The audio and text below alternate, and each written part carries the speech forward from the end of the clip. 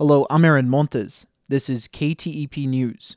The U.S. Senate's bill to send billions of dollars in aid to Ukraine and Israel, along with strict border security measures, failed to pass today. Democratic leadership is moving to pass aid to the U.S.'s allies without those border security proposals now. Texas Congressman Henry Cuellar has criticized Republican leaders for immediately rejecting a proposed bipartisan $118 billion border bill.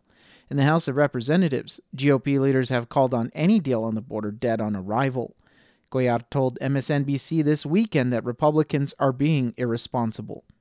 You cry wolf and say there's a crisis, and then finally, when you get one of the toughest border security bills in generations, they reject it because one person told them, no, it's not good for my election, it helps Biden.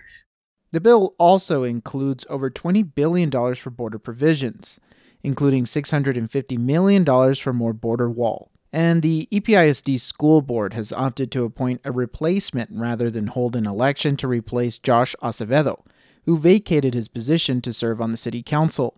The school board has a 180-day window to replace Acevedo. The appointed member will finish his term, which expires in May 2025. An ad hoc committee will come up with a process to find the next trustee, which will be brought back to the school board for a vote later this month. And Texas Attorney General Ken Paxton is suing 5 Texas cities over their marijuana decriminalization ordinances. The Texas Standard's Alexandra Hart has more. Voters in Austin, Elgin, Killeen, San Marcos, and Denton overwhelmingly approved ordinances in 2022 that would decriminalize possession of small amounts of marijuana. That initiative was spearheaded by the progressive organization Ground Game Texas.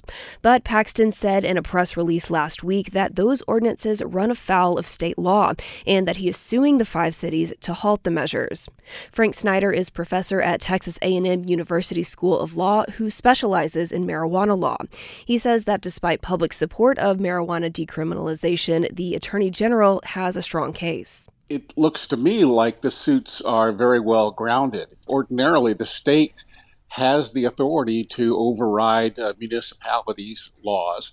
And therefore, in my view, the suit's on solid legal grounds. At least one organization, Decriminalize Denton, has filed a petition seeking to have Paxton's lawsuit dismissed. I'm Alexandra Hart in Austin. And the state of Texas has remained the top destination for business relocations. That's according to a new report from the Federal Reserve Bank of Dallas. More than 25,000 establishments relocated to Texas from other states from 2010 to 2019. Bringing more than 281,000 jobs. Lower taxes, less regulation, and a growing population were favorable factors for businesses intending to relocate to Texas. The Dallas and Houston metro areas were the top destinations. And COVID-19 cases are on the rise across Texas. 25,000 cases were confirmed in the week ending January 27th, an increase of around 10,000 from the previous week. The Department of State Health Services reported 78 COVID-related fatalities statewide in that time period. Cases of the flu also increased in Texas in the week ending January 27th. 5 influenza-associated institutional outbreaks were reported in school and long-term care facilities. Nearly 3,300 Texans have died of pneumonia or the flu since the start of the flu season in October. 2 are pediatric deaths. For KTEP News, I'm Aaron Montes.